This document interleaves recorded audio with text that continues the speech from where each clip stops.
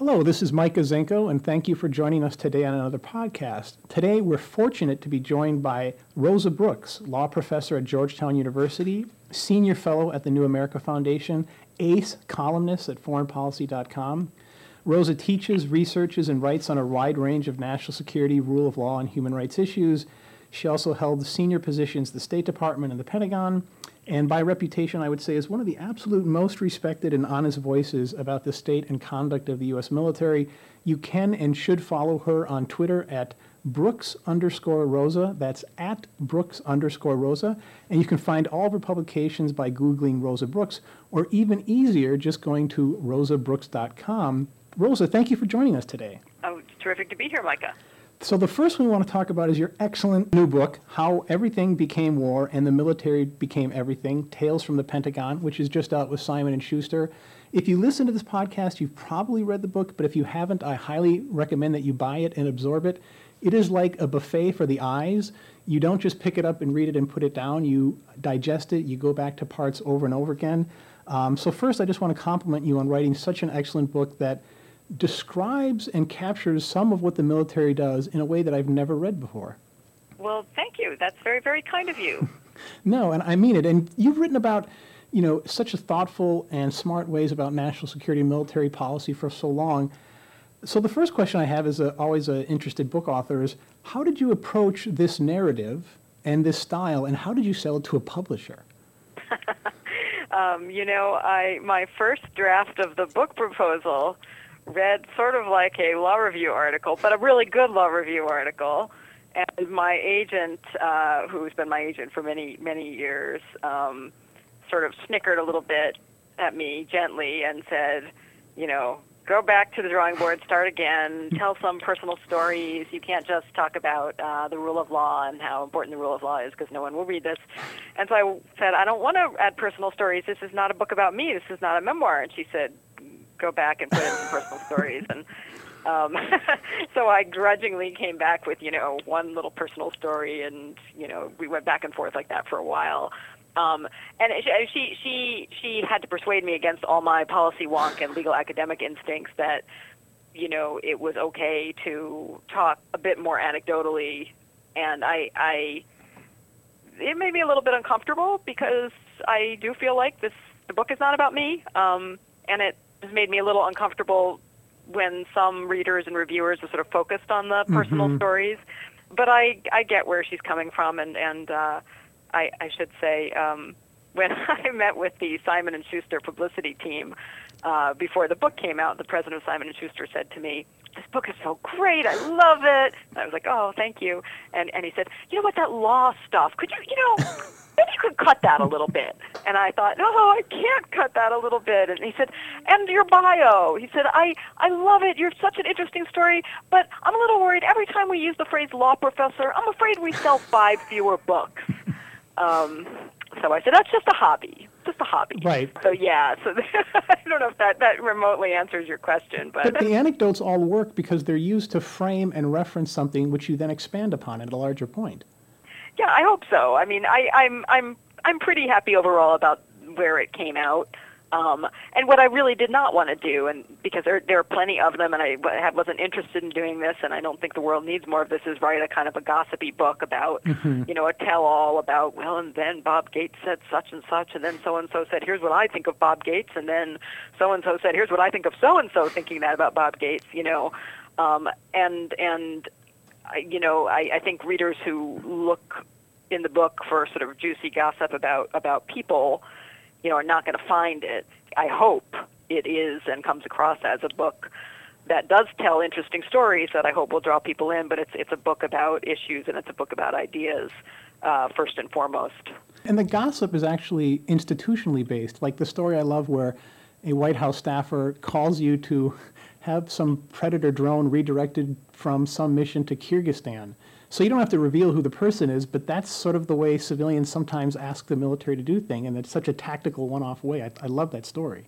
Well, it's this funny combination of viewing the military as really being almost magical, having sort of magical ability to do anything, anywhere, combined with a real mistrust of the military and a suspicion that the military can do anything, anywhere, And therefore, if it doesn't do what you want to do, it's because it's, the military is out to thwart your agenda, whatever your agenda is. And yeah, I mean, this story, this is actually, and this is not a story about anybody behaving badly or being an idiot, but this was back in 2010 when there was ethnic violence in Kyrgyzstan, and a guy on the national security staff, terrific guy, really smart, really creative guy, called me and said, Rosa, we've got this great idea.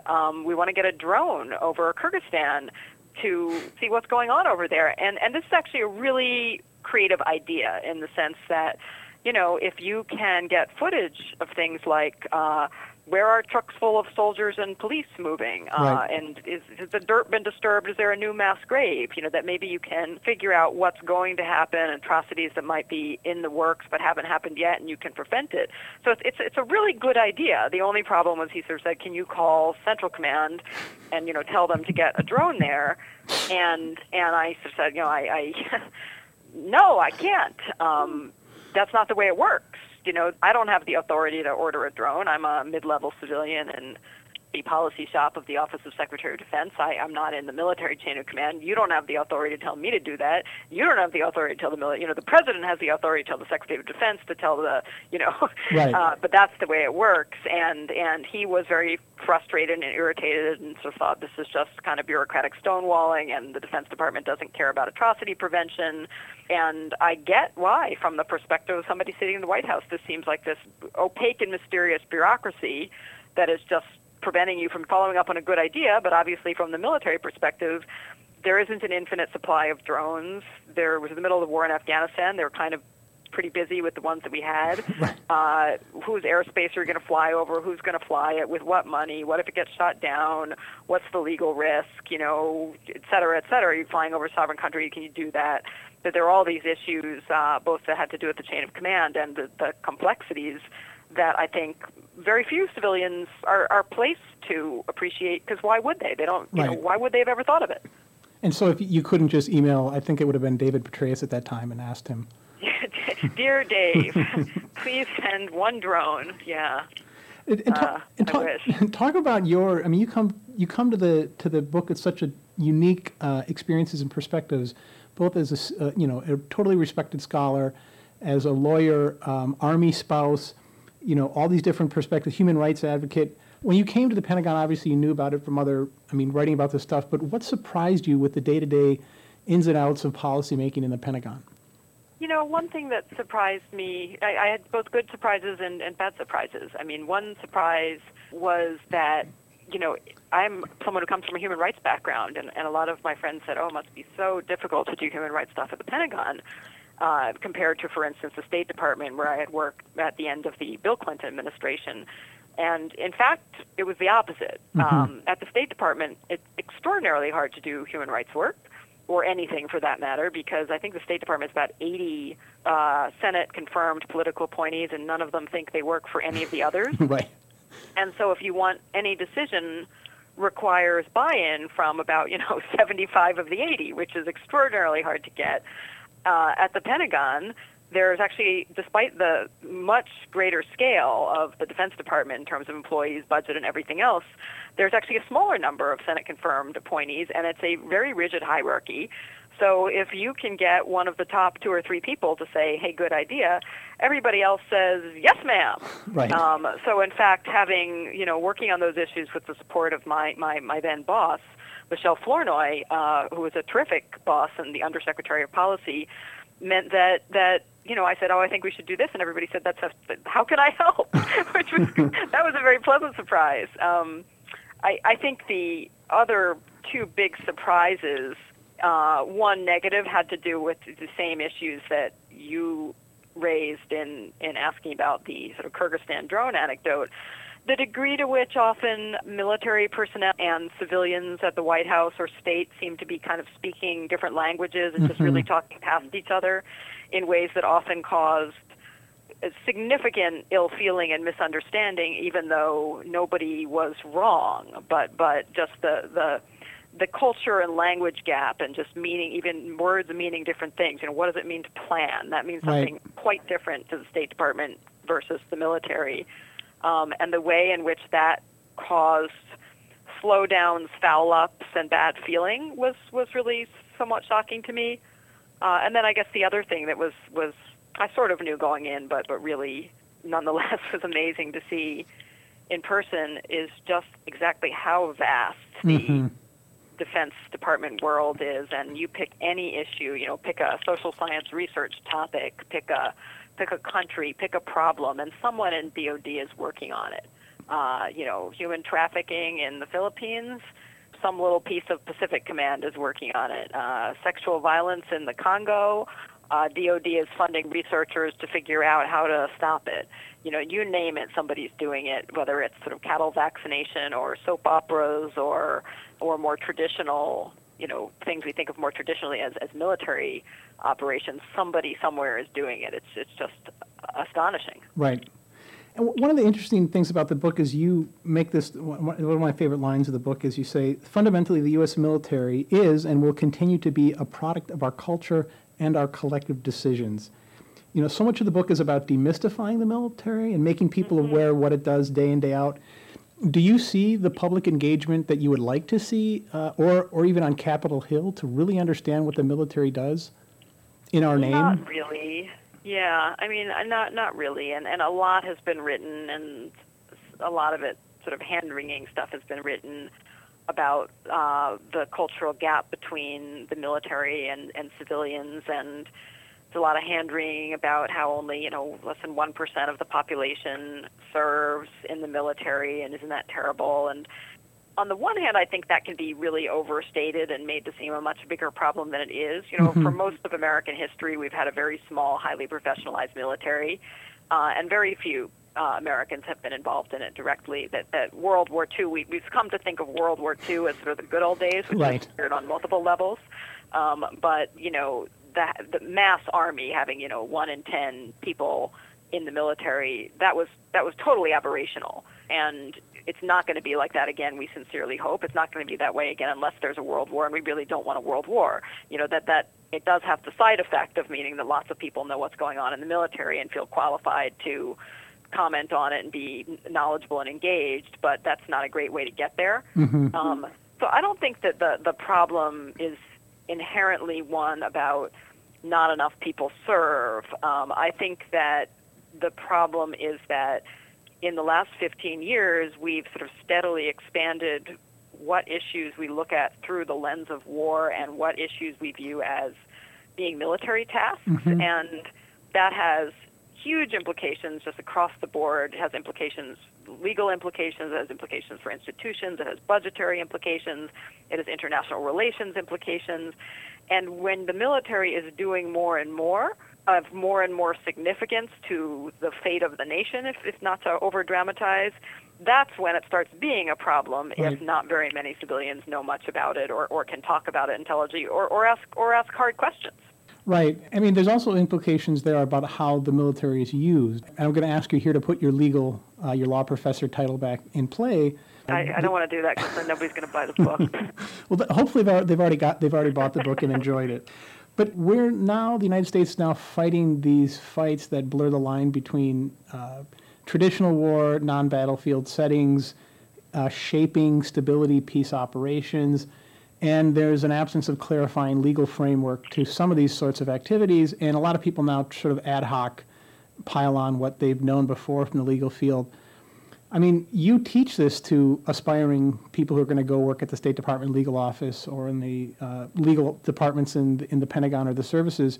How do you help your students think about what legal framework should apply? Because there may be just the case that there will be no sort of existing realized body of law that you can refer to for some of what the United States is deciding to do. No, in fact, that's the challenge that I put to my students. I say we have a legal framework that in many ways is anachronistic, and it's up to you guys to fix it, because I think there are areas where we do need new laws. I mean, to take just one of the most obvious and easy examples, take cyber conflict and cyberspace. It just doesn't fit any of our existing legal frameworks, because the law of armed conflict assumes that law takes place in physical space, and that weapons and destruction involve physical objects, and that combatants are physical people, and the opportunities, as we are discovering more and more with every passing week, for nations, organizations, or even individuals to cause tremendous mischief through cyber attacks of various kinds is enormous, and yet we don't even really have a legal vocabulary for sort of thinking about that, and that's going to require an exercise in legal creativity to not just keep shoehorning things into existing categories that don't fit very well, but to come up with, what should the rules be? What set of rules enables us to both act effectively against real threats in cyberspace while being consistent with our values? And I'm pretty sure the way we get there is not just by jamming everything into anachronistic categories, but rather by sort of starting from scratch and saying, how do we want this space to be governed? How do we want our activities in this space to be governed? How do you create checks and balances in that universe and so forth? It's funny because it's also happening in the policy sphere where people are saying, we'll just do deterrence like we've always done deterrence. One of the other things that I like about the book is you raise attention to challenges and you don't point out clear-cut solutions to many of them because... Well, I'm glad you thought that was a good thing. I do, because I work at a polite centrist think tank where, coming up with concrete, actionable policy recommendations are the must-to-do. And even reading the book, I could think about existing people who have written about this, like the great Project for National Security Reform, which is now 10 years old. If you, dusted that off the shelves and applied some of it to the book, you would see some of these problems being ameliorated to some extent. But when people read the book, what do you tell them can or should be done? I mean, what are a few things you recommend, even if not their actionable policies, but just approaches and ways to think about the problem? I mean, it's funny because when I was circulating drafts of the manuscript to various friends and colleagues, one of the criticisms that I got, especially in early drafts, was, well, at the end you need to tell us what to do. Right. And I kept saying, but I don't know what to do, because these things are hard, and my job is not to tell you what to do. My job is, I want to point out how hard this is and inspire other people to figure out what to do and to argue about it and fight about it and experiment and so on. And in the end, I did, I took those criticisms sufficiently seriously that I did put some sections in on, some areas where I thought concrete things could be done, but I sort of resisted turning it into, and now here are 10 things to do tomorrow. Congress should do, But that being said, on that, on the one hand, some of the issues that the book tries to grapple with, they're just really hard. And it's going to be the work of generations to figure out, how we should think about war in an era in which borders don't matter as much as they once did, and states don't matter as much as they once did, and so forth. I don't think there's some, quick fix at all. That being said, I think there are a lot of hard problems the book raises, but there are also some that people like to pretend are really hard, but are actually pretty easy. And take one example of something that you've written about a lot as well, Micah, which is U.S. targeted strikes, more colloquially drone strikes. That's an area where the book talks about this a fair amount. I think there are really profound rule of law problems with the current U.S. practices, most notably at the moment, regardless of how robust our internal processes are, we're saying to the world, a powerful country can kill people anywhere based on its own assessment of the need and based on secret evidence evaluated in a secret process, and we won't even acknowledge when we've killed people. And I don't think we want to live in a world in which every state says, yeah, that sounds like a good theory, I'm going to act on it too. And when you raise all these issues, people go, oh, but it's so difficult, and it's an armed conflict, and you can't have a court on the battlefield. And I think most of the objections to having a process with more external checks and balances and more transparency are frankly just bullshit. It's not that hard. You have, I have, a dozen other people have put forward, perfectly easy to implement ideas that would involve either some sort of judicial review or some sort of blue ribbon commission and much greater transparency about number of strikes and approximate locations and summaries of reasons. And I think all of that is totally doable without revealing intelligence sources and methods. and the people who say it's not are just full of it, frankly. Right. So some stuff is actually not that hard. Right. You'd have to deal with the consciousness raising about why it makes a difference about the transparency and accountability you put to them, and that's the first step. And at least that's what the book does. So then once you've absorbed the book, you can then think about concrete recommendations. Just two more quick questions. We were really lucky to talk to the wonderful Kori Schake and Peter Feaver earlier in podcasts, and one of the things that have come up, obviously, is the use and abuse of the military in the election campaign. Having, General John Allen being introduced at the Democratic Convention, or General Mike Flynn introduced at the Republican Convention, because these are individuals who have a degree of respect that is perceived of as nonpartisan and above politics, but then being employed for political gain. Talk about the way the military has been used in the elections. I actually have kind of mixed feelings on this, and disagree a little bit with my good friends Peter and Kori. On the one hand, if Hillary Clinton and Donald Trump could actually wear our troops as like a sort of human lapel pin, they would. I thought it was absurd and embarrassing. The sort of moment in one of the town halls when Trump said, "I have 86 generals have signed a letter supporting me," and Hillary Clinton's people immediately said, "Well, Hillary Clinton has 92 generals," is absurd, and they're taking advantage of the fact that Americans do have a tremendous amount of trust and confidence in the military, much more than any other public institution, and trying to kind of wrap themselves in the military flag. To give themselves a sort of borrowed credibility, and that's absurd. And we should not pretend that, I don't care how many generals somebody had. That shouldn't be what matters. We should be evaluating people independently based on their proposals, not on whether they can dredge up a bunch of people who used to have stars on their shoulder to sign a letter for them. That said, I'm much less troubled than Kori and Peter are by the phenomenon of retired military personnel getting involved in partisan politics. I think that the notion that the active duty military, as professionals are pledged to be apolitical. I think the military's done a great job of internalizing that. Sure. That you obey the commander in chief. You don't say, well, no, because I don't really like you because you're a Democrat or you're a Republican or whatever it may be. But I think that number one, retired service members they're citizens. They don't give up their free speech rights. And the idea that the military should be somehow above or outside of politics strikes me as frankly kind of weird.